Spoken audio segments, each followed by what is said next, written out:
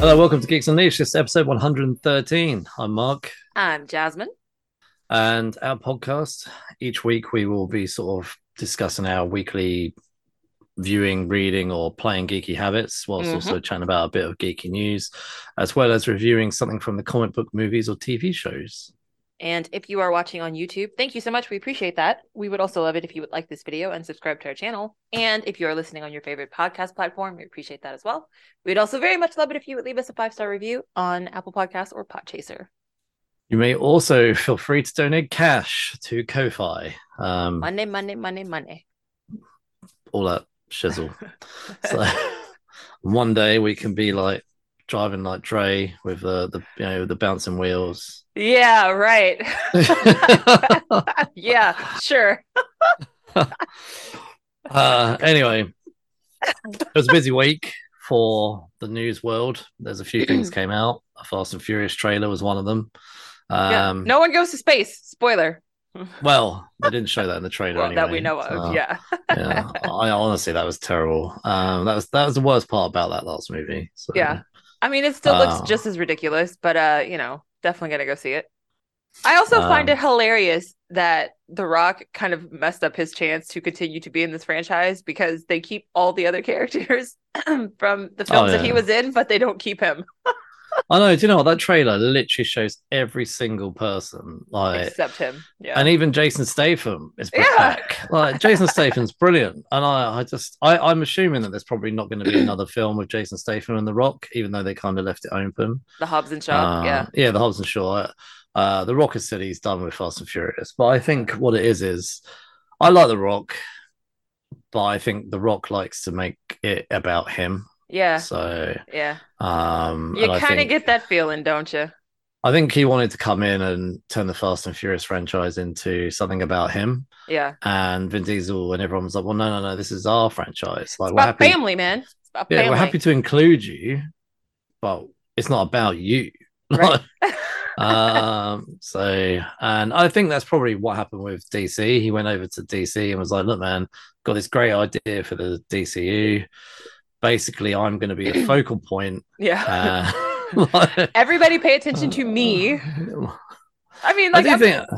I think, like, I love him, and I love that he came from pretty much nothing and built this empire around himself. But like, you can make other movies that don't revolve around you, maybe. Yeah. I think he's trying to make Jumanji about him now. So yeah, I think he's got his Jumanji franchise, but I don't, and the first one was good. The second one was terrible. So yeah, the second one was okay. The second one, but apparently now they're going to try and expand that Jumanji world and incorporate. I've forgotten the name of it. The space board that they had. Zathura.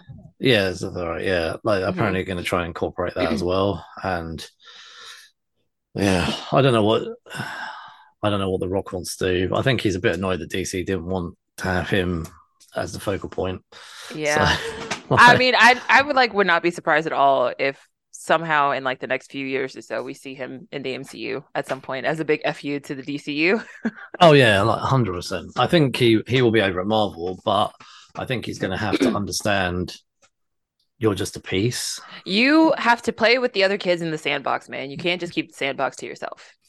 100%. So there was also a lot of Nintendo news that came out. So gonna roll that clip. We're gonna get to some Nintendo goodies. Hang on a second. Oh man, who doesn't remember that sound? I love that sound. Yeah. Game Boy games are being added to Nintendo Switch Online. On Nintendo Switch, oh my God, you can play Zelda. these games anytime, anywhere. Like just original like you Zelda back in the day. Yeah. Oh, wow. Let's introduce the games that will be available at launch. Tetris. Man, Tetris used to drive me nuts. Tetris. Arrange the falling Tetraminos and aim for a high score. Super Mario Land 2, 6 golden coins. Oh my gosh, this brings back so many memories. Stole from you. I used to have this. Yeah. The Legend of Zelda, Link's Awakening DX. See the ball with the chain to escape Koholint Island. They have that in the new Mario Odyssey. Oh yeah. Gargoyle's Quest.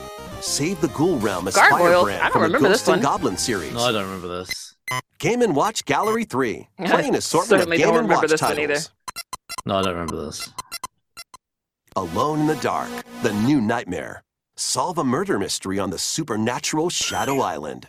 That was quite Metroid cool. 2, Return of Samus. Destroy the Metroids hiding on planet SR-388.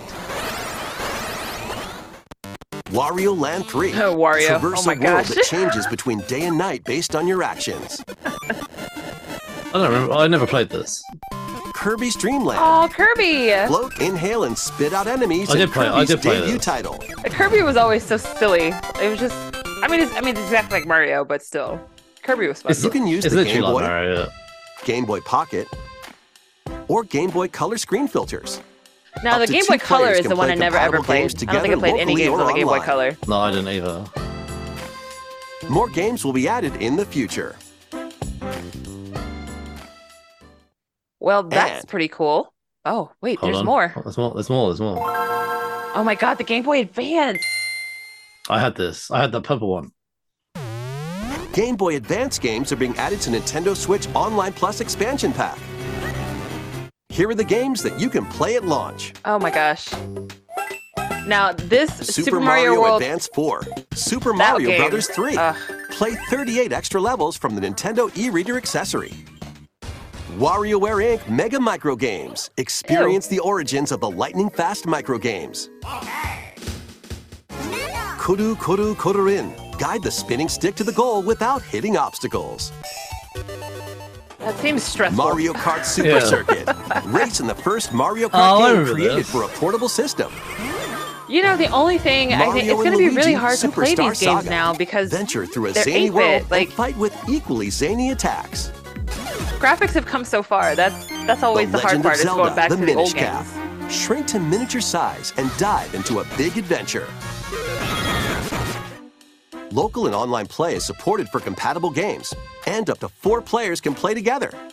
So that's pretty cool. More games will be added to this library as well. Man, I might need to think about getting a Switch. After this presentation, you can play these Game Boy titles with the Nintendo Switch Online membership. Or play both Game Boy and Game Boy Advance titles with the Nintendo Switch Online Plus expansion pack membership. They That's also interesting, though. so they also announced they threw up a trailer as well of Zelda Tears of the Kingdom, which looks pretty cool, which is a sequel. Hmm. They showed a trailer for Metroid Prime, which is a remastered copy for the Switch. They threw up trailers as well for Pikmin 4 and Xenoblade 3 Season Pass, etc. Was it some new game as well, Samba de Amigo as well, which looks very family friendly. Anyway, there was a whole load of stuff as well. There was some gameplay of the Castlevania DLC,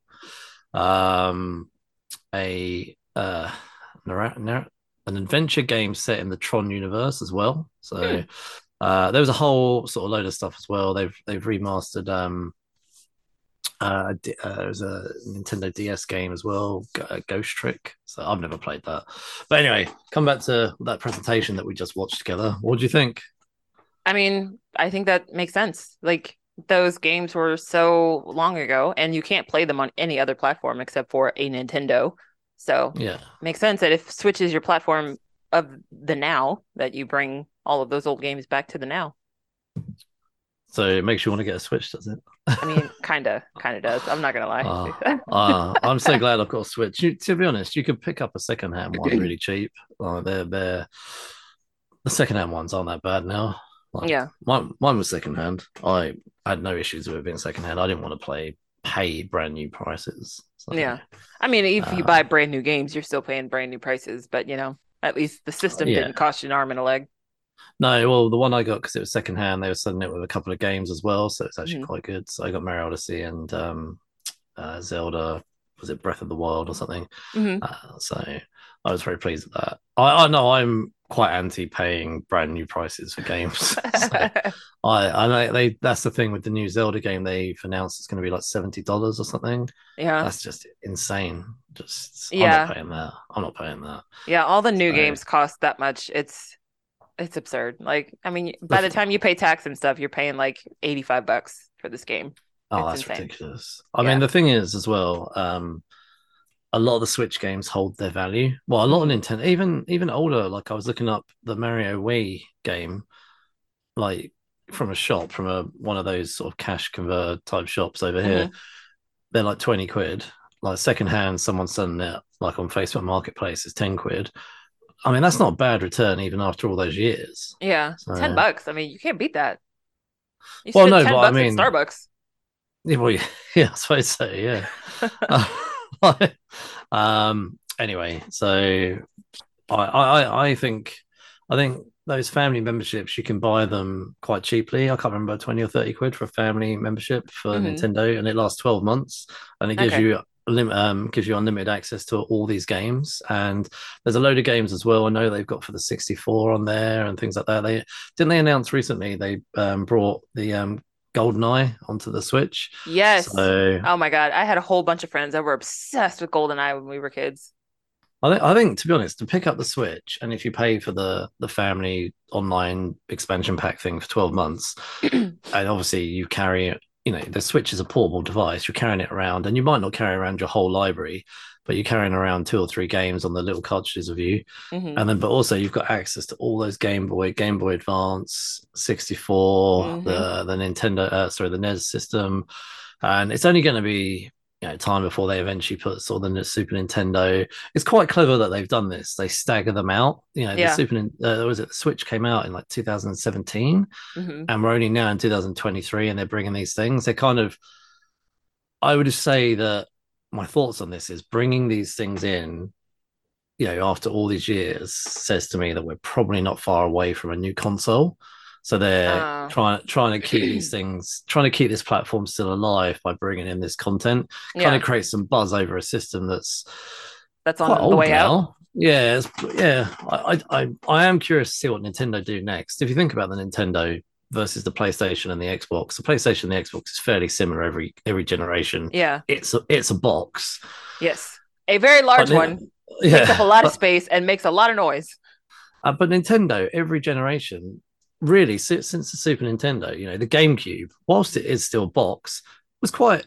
They're all different. Looking. All the Nintendo consoles have been different. I don't know. I think Nintendo has not necessarily a corner on the market, but they're portable. Like the Switch is portable, and that's not something that either Xbox or PlayStation are doing. I mean, PlayStation used to have the PSP, but they don't. They stopped making that a long time ago. But I think that I'm hoping if Nintendo does come out with a new console, it's still going to be something portable because that is their differentiator from the other big two.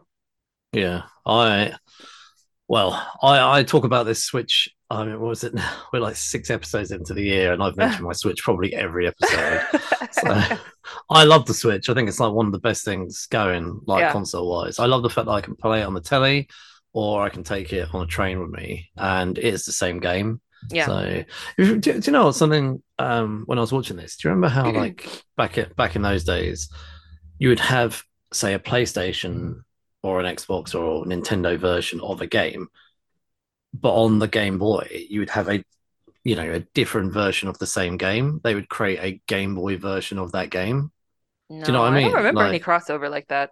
No, like it would be. I'm trying to think of an example where, well, I guess a bit like Mario. So you'd have Super Mario, but it's slightly better graphics on the Nintendo. Yeah. But they would have really Super Mario Game Boy for the Game Boy, but it would be a less, obviously it'd be a Game Boy graphics version. Yeah. But now with the Switch, it is the same graphics across. What I'm saying is it's the same game. Yeah. And it would be cool to see Xbox and PlayStation be clever enough. I don't know if they want to get into that because that would be ripping off the Switch. I mean, it's not though ripping off because, like I said, PlayStation had the PSP, so Xbox has never had a handheld, but PlayStation has, and they discontinued it. So there had to have been a reason why there was no market for the PSP. But I mean, honestly, like you say, every time they update something, what they're updating at this point are just like the quality of the graphics and the speed at which everything is displayed. So the pictures get better and better with each generation of console that Xbox and PlayStation release. But there really isn't anywhere else for them to expand to unless they expand into the handheld realm. We'll see. I hope you buy one this year. Hopefully find one cheap. And then I've never done online gameplay, but maybe we could play each other at Mario Kart. Okay, so. I'm terrible, but I would try. I love Mario Kart. It's cool. I actually now have 4 controllers, so we were able to the other day to play. So the whole family plays now, yeah. Well, I literally only got 4 controllers at the end of last week, so we've only had one go so far. But yeah, like I yeah, if you get one, honestly, I'll pay for the online membership and I'll beat your ass. Thanks for that. Do you know what though? Sometimes they beat me. Even my 8-year-old has beaten me. So yeah. It's not. Sometimes I beat her too. So yeah, we didn't really watch anything this week or read anything. Both our jobs were incredibly insane. So, yes. I was a little bit all over the place. So obviously I'm not going to talk about work. But are you still caught up on The Last of Us? I haven't watched episode 5, which I know came out on Friday. In America, I don't know. Actually, I don't even know if it's come out here yet. I haven't. They released it early because of the Super Bowl today. Yeah. So The Last of Us, I have watched up to episode 4. Me and Steph have been doing Instagram lives. If people want to go watch them, we'll be doing another Instagram live on Wednesday to discuss episode 5. So anyway, we're going to do a bit of trivia and then we'll jump into Ant-Man and the Wasp. All right. So I no Q&As, but I'll just shout out some trivia of some things which I grabbed from the interwebs. So gotta love the interwebs. Paul Rudd apparently, he says, really did learn the close-up magic for this movie. So I'm not surprised at all. That definitely seems like something that is very Paul Rudd personality type. He says, I really did learn some of that magic. I haven't really kept it up, but then again, trying to learn to be really good at magic in a short amount of time is really like trying to learn violin in a short amount of time. So I thought that's pretty cool that he learned that. Yeah. So, Lawrence Fishburne's son, Langston Fishburne, actually played the younger version of Dr. Bill Foster in the movie. So I did not know that. Didn't either. No. Let me see what else is here. Peyton Reed promised Michael Douglas that he wouldn't be just a walking exposition machine this time around. He actually gave him some stuff to do. He even got to wear a suit. I actually thought that was great that he wore a suit this time around. I thought that was, well, we'll talk about that as we get to the film. So, Ghost is male in the original comics and is part of Iron Man's rogue gallery, never actually crossing paths with Ant-Man. His powers come from his suit rather than the quantum realm. He eventually becomes an anti-hero after joining a team of superhumans called the Thunderbolts. Oh, do you think we're going to see Hannah John Kamen with the Thunderbolts? Oh, so, well, they announced initially that she was going to be in the Thunderbolts. Then I did hear potentially not. So I don't know. So they did announce that she was going to be in the Thunderbolts, but now potentially not. So, boo. Yeah. I don't know. I hope that happens. So, anyway, this marks the second MCU film after Thor Ragnarok to have a female as the leading antagonist in the comic book. In the comic books. Oh yeah. Sorry, I don't need to read the rest of that. Yeah. So there's not many bad ladies. They're getting better. So I like female villains though. I think Valentina is going to step into probably the next big bad. I assume she's going to be into the Thunderbolts. Oh yeah. I think so yeah. Peyton Reed insisted the film clock in under 2 hours for 2 reasons. I knew we were going to be following Infinity War, which was going to be massive epic, but most importantly, just because this is a comedy and it's action comedy, it didn't want to overstay its welcome. So I wish more people felt that way. We really can. I mean, you really can keep a film to under 2 hours and still be a good film. Like, it does not have to be this 3 hour and 25-minute thing. So the movie that they watch at the end in the kind of drive-in theater thing that they have, where they all shrunk down into sort of matchbox-sized cars watching a movie on a laptop, that is called Them from 1954. The classic sci-fi flick in which giant nuclear ants, which is giant nuclear ants. So, yeah. Creature features. You gotta love the creature features from the 50s when they had no choice but to use the practical effects. And so you've got like this gigantic movable styrofoam ant that looks awful. Hold on. So the flashback in the first film to Janet Van Dyne on the missile never showed her face, but Peyton Reed told the casting and visual effects department responsible for the barely visible eyes behind the mask that he wanted it to resemble Pfeiffer. Michelle was always my dream casting for that role, and that was never even before we knew that we were making a second movie. So, oh, that's interesting. Yeah. So, I can read out a few more, but I will leave it there. I'm sure you can go and Google and to your heart's content, find out more about Ant-Man and the Wasp. So Ant-Man and the Wasp was from 2018. So I'll do this a little bit again in case you were here last week. The first appearance of Hank Pym was in Tales to Astonish, came out in January 1962, sorry. And then as Ant-Man in Tales to Astonish in issue 35, September 1962. The first appearance of Scott Lang, was in The Avengers 181, which came out in March 1979, and as Ant-Man literally a month later in Marvel Premiere 47. Hope Van Dyne first appeared as Hope Pym in a comic called A-Next, came out in April 1999. Well, Janet Van Dyne, first appearance was in Tales to Astonish 44, which is in June 1963. Now, Bill Foster is one of many characters to go by the moniker of Goliath. So Dr. William Foster has been known as many things. Believe it or not, he was also once known as Black Goliath. Of course, because how can you differentiate that he's a black superhero unless you put black in front of the name? I know. When I read that earlier, I was like, oh, flipping it. Dr. Foster was created by Stan Lee and Don Heck in The Avengers 32, which was September 1996. His Black Goliath persona was created by Tony Isabel and George Tusker in Luke Cage Power Man 24, which came out in April 1975. Foster was actually the 70s.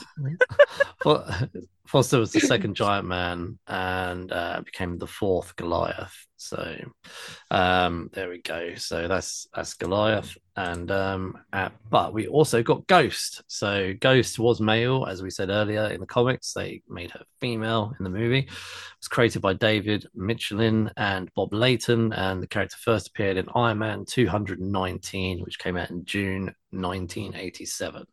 So there was a bunch of characters there, and I personally love how they've modernized these and taken a better approach, shall we say. Yes. So, anyway, this was written by Chris McKenna, Eric Summers, Paul Rudd, Andrew Barr, Gabriel Ferrari, directed by Peyton Reed. And it stars a lot of the same people from the first one, plus a few new ones. So we got Paul Rudd, Evangeline Lilly, Michael Pena, Walton Goggins, Bobby Cannavale, Judy Greer, T.I., David Dastmalchian, Hannah John Kamen, Abby Ryder Forston, Randall Park, Michelle Pfeiffer, Lawrence Fishburne, and Michael Douglas. I love Randall Park, by the way. He is so funny. It's released in July. Sorry, this is getting Americanized. It was released on the 6th of July, 2018. I can't do it the other way around. Running time was 118 minutes. You know, it's 1 minute longer than the last film. So. Oh, really? Okay. Yeah. I appreciate the under 2 hours. I really do. Thank you, Peyton. I think, just while we're on that subject, I think when I see a movie's like an hour and 20 minutes, I'm like, it's going to be rubbish. And I've said this to you many times. I think if it's an hour and 20 minutes, it should have just been a TV special. An hour and a half might squeeze in a good film, but I do think it is between an hour and a half to 2 hours is where you normally get your better films. I think 90 minutes is the perfect for horror films because they're so high tension that I don't want to sit and be in high tension for like 2.5 hours. Like, 90 minutes for a horror film is perfect. But otherwise, I'm kind of in the same boat. Like that 90 minutes to 120 minutes, that's a sweet spot. Mhm. Yeah, no, I agree. I couldn't exactly narrow down the budget for this, but goodness, it was no more than 195. 190. Yeah. Yeah, there was conflicting information, but 195 million top end, and the box office brought in 622.7 million US dollars. So Well, it I did think it make was a more good than the first return. one. It made more than the first one, and I would Mhm. say there's a lot of the reason for that, as we will discuss in a minute. So, do you want to throw us up that IMDb summary? All right. So, as Scott Lang balances both being a superhero and a father, Hope Van Dyne and Dr. Hank Pym present an urgent new mission that finds the Ant-Man fighting alongside the Wasp to uncover the secrets of their past. Where was this set? Okay. So, the first film was Phase 2. This film is Phase 3. It follows after Endgame, but well, I don't know. I feel like most of the stuff that they reference in this film is No, this is about follows Civil War. Infinity War. No, it follows Infinity Oh, War. Infinity War. My bad. I always get those two mixed up.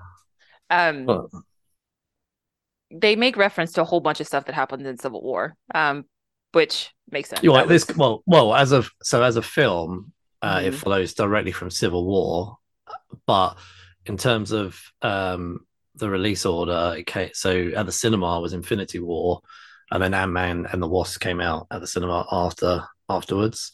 But I would say that probably this film is going on during the invasion by Thanos. Yes. Yes. And then as the after credits would have you realize. So, but yeah, no, I would say that probably a lot of this is going on, especially the fight scene at the end and things like that. I would say probably very early, maybe Iron Man is currently, maybe as Scott's having his tag taken off, Ant-Man is having a fight with Doctor Strange in Times Square, not Times Square, sorry, in New York somewhere with those creatures that work for Thanos. I would say that's probably going on around the same time. I would say this film probably starts before Infinity War and kind of ends as the invasion's kicking off, maybe. Yeah. That's kind of what that makes sense. It seems like they built in a time jump. It's very nondescript after they get Hope, spoiler. I mean, not Hope, Janet, but once she's back, it definitely seems like there is a time jump between when they get her to the end of the film, that sequence that we see at the very end. Yeah. So I think we have Ant-Man 1, then Captain America Civil War happens, and then obviously we have Ant-Man 2, and I would say Ant-Man 2, if they were to be shown by mirror them on the TV, I would say that as Scott's sort of having his tag off and getting released, that invasion's happening. Then the titles come up, maybe I don't know, an hour or two. I don't know, or maybe I'm wrong at all. Maybe I'm completely wrong. Maybe the invasion hasn't happened at all, and then the titles rock up, and then the invasion's kicking off, and then So I don't know, but it kind of ends where the invasion has just come into its thing, and he clicks his fingers. It ends the same way that Infinity War ends, where people just get dusted away. Yeah.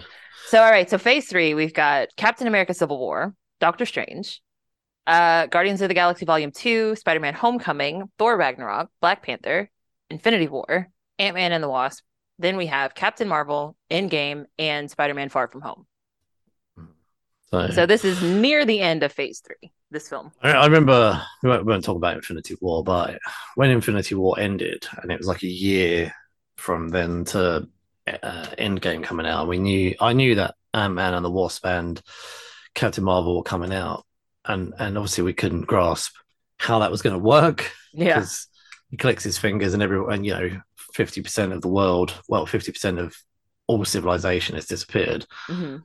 I was like, how on earth are we what's gonna happen with Ant-Man? But actually it was done well. So and even Captain Marvel, I didn't know that was gonna be set in the 80s. So and then we come back to Endgame and it all nicely comes together. So although I think I would say like my one dislike about, well, not one, but the biggest dislike I had about Ant-Man and the Wasp is this movie relies heavily on you having been very familiar with what happened in Civil War. So if you did not see Captain America Civil War, this film makes no sense because you don't understand why there's tension between Hank and Hope and Scott. Like the whole film to me hinges on the events of what happened in Civil War.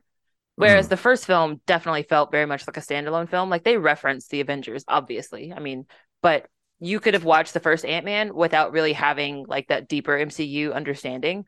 But with this film, like it's been a long time since I've seen Civil War. So there were parts where I was like, why are they mad at him? Like what happened? And so then I had to go back and just kind of revisit briefly Civil War. And then I was like, oh, okay, I get it now. So yeah, I forget that the deeper we go into the MCU, the more you have to have seen in order to get all of the nuance. So like if you had not seen Civil War, then you don't understand the emotional like drama that is happening in this film at all. Have you seen that meme of comic movie viewer in 2043 sits down to watch the latest Marvel movie and before watching it has to watch 374 films and 84 series just to understand this latest movie. Yeah. So yeah, I have been wondering for a while before we talk about this film,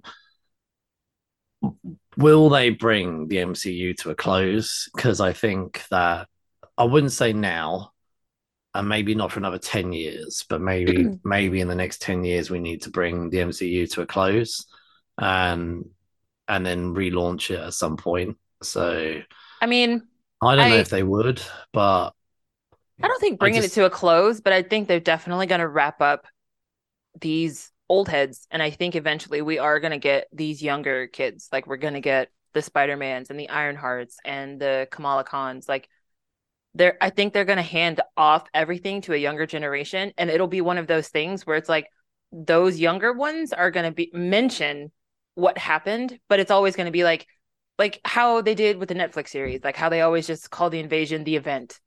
They never really spoke about it. They never really talked about it, but like you knew what they were talking about. But they didn't have to get into any details. So I think eventually it's going to be, you're going to have this whole younger cast and they will make reference to what happened. Like, you know, they'll probably talk about the snap or they'll talk about something, but they're going to have their own new villains and new plot lines. And so there's going to be like a disconnect between the original MCU and then the new MCU. But I don't think that they're going to write off the MCU and then start something new. I think they're just going to, they're essentially going to be like, this is version 1 and this is, you know, version 2. No, I don't think they will, but I just think there's a point where it's probably gone on a bit too long now. And yeah, well, they're gonna have to do like they do with comics. Like every so often in comics, they reintroduce a starting point, right? So it's like they take all of this information and then they're like, okay, so now we're gonna start the whole damn thing over and we're gonna do this. So I think they do need to move away from being afraid to recast, though. Yeah, that's why I think they're gonna go with the younger kids. I think a lot of the series that they put on Disney Plus, it's like a primer. So they're priming those younger characters to make their cinematic debut. And so I think that'll be like a changing of the guard when all of those young characters come out of the series and into the cinema. So anyway, what's your overall thoughts on this movie? I like the upgraded technology that we get in this movie. I think that's probably some of the most exciting stuff. Like the way that they have an entire carton of shrinking cars. Like I think that's so cool.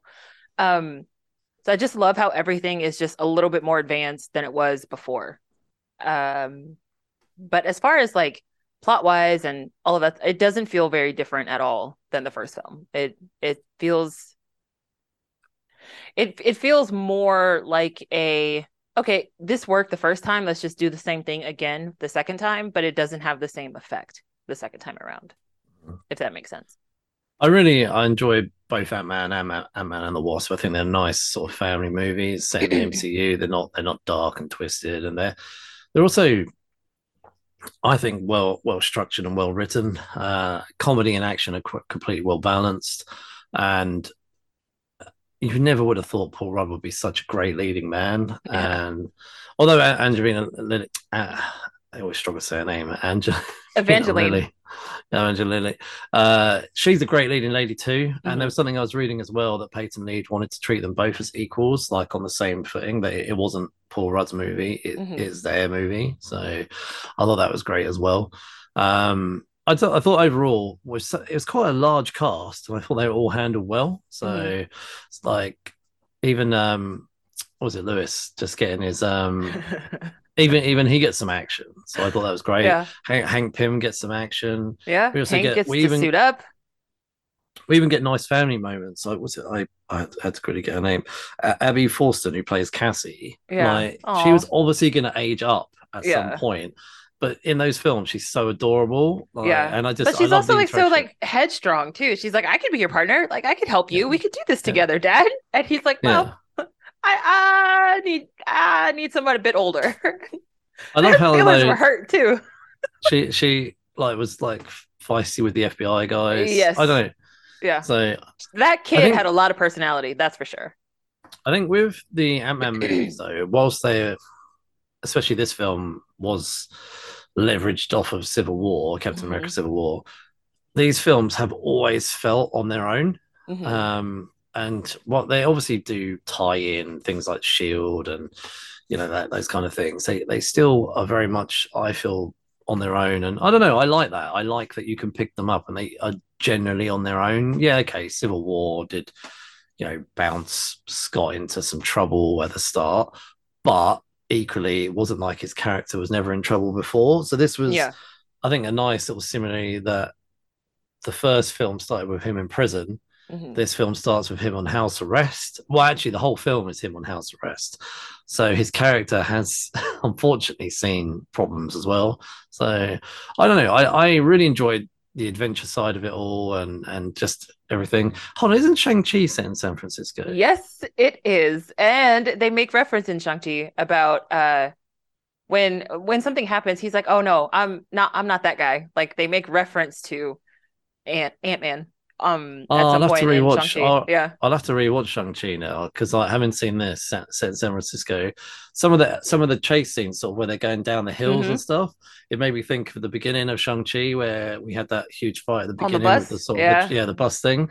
And so I really hope Shang-Chi and Ant-Man, like, that would be so cool. Like, I think they would be like ridiculous together, honestly. Do you know what I really want to see? And I don't know if they would do this, but I would love to see an Ant-Man and the Fantastic Four film. Oh, yeah. That would be cool. Yeah. So I think if we could get a Fantastic Four film that was a little bit less humor heavy than the first sequence with Chris Evans, but like not nearly as heavy as that remake that we got. Like, I think the Fantastic Four needs to be some kind of happy medium. Like, we don't need super campy like we first got, but we also don't need a Batman version of Fantastic Four. You know what I mean? Like, there needs to be some middle ground. I think Fantastic Four would benefit from a director like Peyton Reed because he can balance the action and the humor. But I think this film definitely was well balanced from family drama. From both the Pyms and with the Langs. I think the family drama's done well. The side characters are handled well. I think Peyton Reed did a really good job balancing such a huge cast, as well as keeping your two main characters front and center, but also sort of developing that world around them in such a cool way.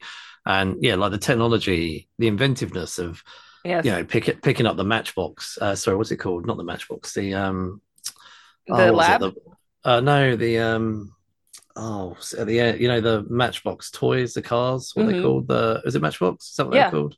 Yeah. Where it's like, oh, the van won't work or whatever, and they're like, oh, open up the Matchbox thingy, and then he's suddenly like looking at all these cars. I remember as a kid, like every time I had Matchbox cars, thinking, oh, I'd love to own this when I'm older. How cool would that be to actually just flick that up and then there you go. There's some That's so cool. Hot Wheels. Hot Wheels and Matchbox, they were both things, yeah. And anyway, so nicely segue into characters. So we always shout out favorite characters, but with this movie, such a large volume of characters, I think it's difficult to always have one favorite character. But do you have any favorites or standouts from this movie? Let's see. I would say of like the I thought Walton Goggins, but I'm biased. I really like Walton Goggins. So like I mean, naturally I would pick him. I love him so much, especially from Justified. But he was a nice addition to me. Like we we had like the big executive bad guy in the first one. So like having this kind of skeezy second rate villain in the second one, it just kind of added to the humor to me. And I thought Walton carried that well. So I enjoyed him. His character is really like nothing to write home about, but I enjoyed the energy he brought to the role. But I would say if I had to pick one favorite character, it's got to be Cassie. I thought she was so. Oh, pick two then. Pick two because I said it's a big cast. It's a big cast. I did. I really like Cassie. I just she was so like defiant, but she was also like this sweet kid that really loved her dad. And like at the very end, when she's giving him that like pep talk, and she's like, "You can do anything, Dad. You're the world's greatest grandma." Oh, that was such a great line. Oh my God, it was so good. And it's like the relationship between Cassie and Scott is so endearing. Like it's so endearing. And I just loved like the whole time, like at the beginning when they're explaining that trophy, and he's like, "I am so happy that you gave me that. You think I am the world's greatest grandma." And she's just like, "Look, man, that was the only trophy they had left. And I wanted to give you a trophy. That was all they had. So you are the world's greatest grandma." Like just the banter that they have with each other, like for an adult and a kid to be able to talk to each other the way that they do. Like, I just love the way that their relationship plays out on screen. So Cassie was definitely one of my favorites in this film.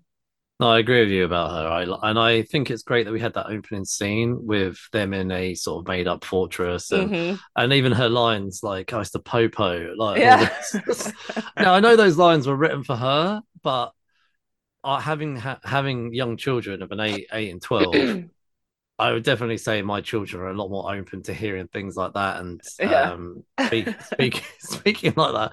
I don't think I've ever heard them say popo, but they say things that do catch me off guard and make me laugh. And, well, I imagine you guys don't call them popos over there, whereas we do here.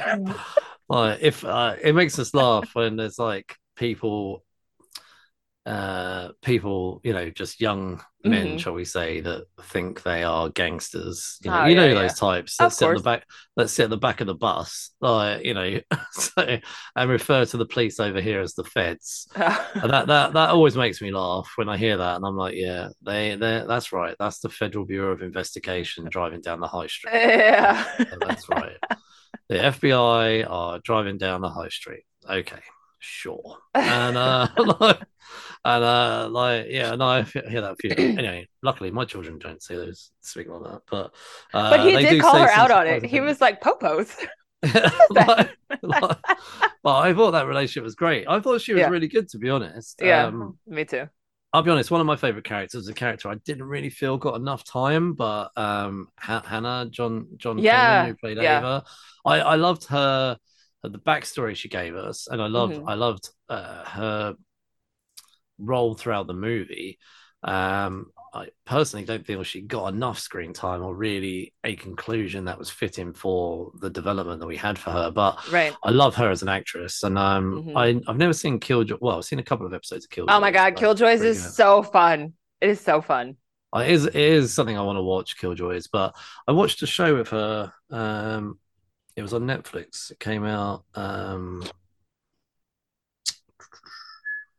Stranger. I liked that. That was an 8-episode series on Netflix. I know I've seen her here and there. She had a tiny role in Tomb Raider, and I saw her in Ready Player One. But she's a really good actress, and I thought she really stood out for me. But it's got a really good cast, to be honest. Even Michelle Pfeiffer, when she rocks up at the end, steals out that sort of moment. And you've got a really strong cast here. Like, do you agree that it's a really good, strong cast? I do. I think like my faults with the film don't have anything to do with the actual actors. Like it's just sort of directional choices, I would say. But like everybody works really well together. And I think that especially as these films get bigger and bigger, like it's so much harder to wrangle in all of those people, but they do so well. It almost feels like everybody on these sets, like they're actually friends, and that's why they can give us what we get on screen, right? Like it just seems like they actually enjoy working together. Even Lawrence Fishburne, he had like maybe 3 scenes, but he just carried them so well. Yeah. I mean, that's not surprising. It's Morpheus, but you know, they have done so well in getting such strong, well-developed actors that we know and are familiar with. Yeah. But actually, they are able to handle these characters so well. And you know, we've talked about this last time with Michael Douglas, how he carried the comedy and the action so well. He's so straight-laced, and yeah, I think for me, if I was to choose a second favorite character, it would be Hank. To be honest, I think he does seem to have a little bit more personality in this one. Yeah, I think so. He's still a very cranky old man, but like he seems to have a bit more personality this time around. Yeah, definitely. So this is the part of the review where we chat about the structure of the movie, the writing, our favorite scenes, anything we may change or not change. But we've kind of alluded to a little bit already. But I think it's well written. I think the dialogue between them is brilliant. You know, we're always going to love Lewis's monologues whenever we get them. I always love how people call him out on his meandering stories. Like nobody ever lets him get away with it. Like Walton Goggins is like, man, I'm asking you where Scott Lang is. And he's like, I'm getting there. And then you've got the 2 knuckleheads in the background that are like, yo, you put a dime in the machine. You got to let the whole thing play, man. I love that. You riled him up. You got to let him play the whole thing out. Like you can't just get the piece you need. You got to hear the whole story. I would love to sit with him and hear that whole thing. Right, so yeah. But they were like, where is he? It was very clever because he knew he had truth serum, but he was like, well, I'm talking about where he is emotionally. Yeah. And I don't want to know where he is emotionally. I want to know where he is physically. They're like, he's at the 5th. Or, yeah. You know, he's on the corner or whatever it was he said. Like, and then but yeah, that was great. That was he well thought that out, thinking, okay, I've got truth serum in me, so if I just talk about where he's at emotionally, that will answer that question. And the banter, like, it's not truth serum, and then everybody else is like, I mean, if it quacks like a duck, like it's truth serum, man. It's not truth serum. It's something else. I know. Well, pretty sure it's truth serum. Love those 3 characters. Yeah. I honestly hope they are in the sequel. So I don't remember seeing them in the trailer, but I hope they really are in the sequel. I mean, they have to be, right? Like they gotta be. I know there's a good chunk of this movie I'm gonna imagine is in the quantum realm now. Yeah. But somebody's gonna have to help them while they're still in San Francisco. So yeah. So we'll see. Don't want to even. I'm excited for that 3rd one, but yeah. Well, do you know what? One of my favorite scenes actually throughout this film was the end chase scene. So where I loved how Hank suited up in his old Ant-Man costume and he goes into the quantum realm, and there's nothing better than going to save his wife. I think that is brilliant. I love the fact that they sort of alluded to who was going to do before Hope was going to go, Scott wanted to go, but Hank was like, no, look, it's me. I'm going to go. Yeah. And you guys got to stay here and protect the building. Like I'll go, but because he knew better. He's like, I can't fight nobody. Like I'm old. I can drive this damn machine, but like I ain't about to fight nobody. So y'all stay and fight, and I'm gonna go do the work. So I love that they've got this fight scene. You know, shrinking cars. They've got to fight Ghost, who's phasing in and out of different vans and everything like that. But in that whole thing, the person I thought really came into her own was the Wasp. I thought she really was the badass throughout that whole scene. Oh yeah, and I love the fact that she's teamed up with Lewis. So that's a really odd dynamic between the 2 of them. Yes, because she is so stoic. Like she is just straight laced, and Louise is just out there. And so I love that she looks down. She's like shrinking things, making things big, whatever. And then she sees the Pez on the floor, throws that out.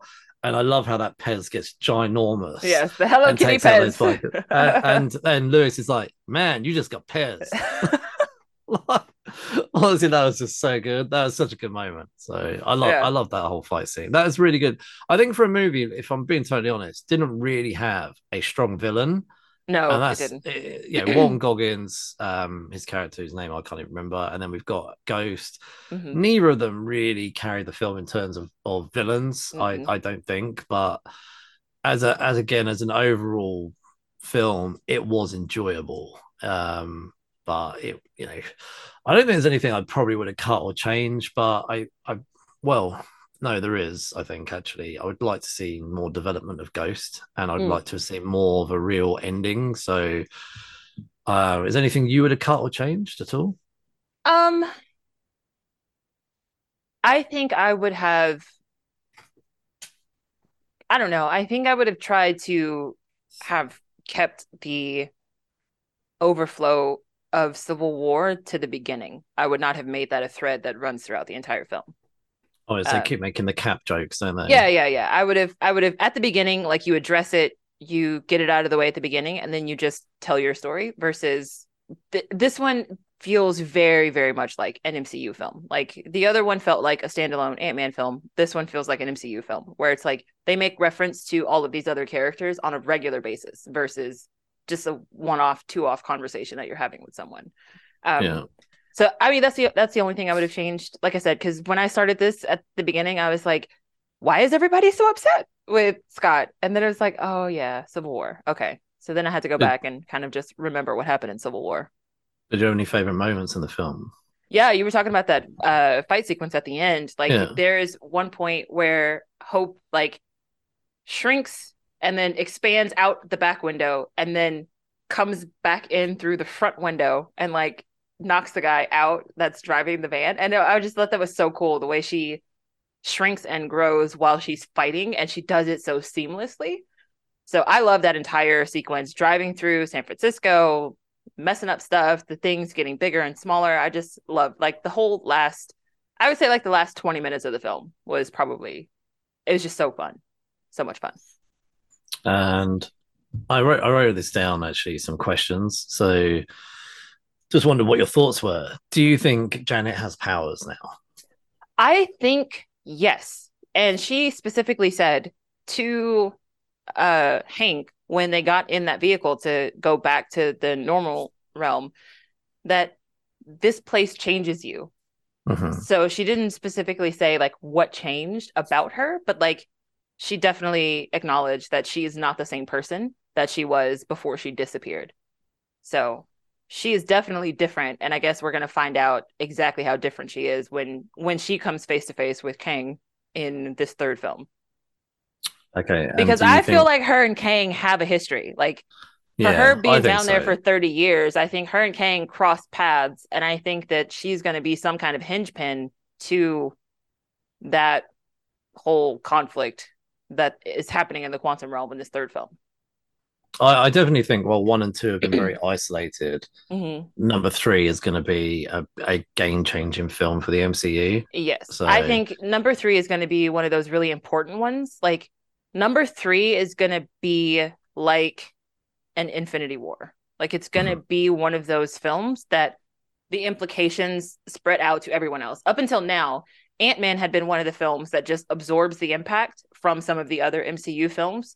But this Quantumania is going to now become the film that spreads out, and now other films are going to be affected by what happens here. So Ant-Man, to me, this franchise is jumping itself from a secondary character to now becoming a main character in the MCU. That's that's how I feel before having seen the film. So we'll see if I feel any different after the film. I know, I'm curious to see what you think. So, well, we'll both see what we think next week. Yeah. So, do you think Ghost has been fixed? No. I don't think she has been. Yeah, because at the end, that's what that whole sequence is about. They have to go back to the quantum realm to get more of those healing particles for her. Mm-hmm. So I think at some point, somebody's going to have to make her a suit where the suit is always powered by these quantum crystals or whatever in order for her to not phase. Mm-hmm. So I think if they actually bring her into the Thunderbolts, that could be, like, an important plot point for her character in the Thunderbolts. Because, like, if she somehow becomes destabilized again, then she could become, like, this villain again, right? Like, I think because at the end of the film, they imply that the only reason that she was behaving the way that she was behaving was because she was looking for a cure for herself. And so now that she is cured, so to speak, that she wants to atone for the bad things that she's done. But I think that is only going to last as long as she is stable. If she becomes unstable, like if her molecules become unstable again, I think she's going to step right back into that bad guy role. Yeah, I was curious about the Ghost. About Ghost, and I find it a bit frustrating that this happened in 2018 and we're in 2023, and we've had numerous movies and TV shows, and nothing about Ghost has been mentioned. We've had different, like that FBI guy showing up in WandaVision. There's numerous people who have made cameos, like you say, throughout, because the MCU does ripple from it across from one show to the other a lot of the time.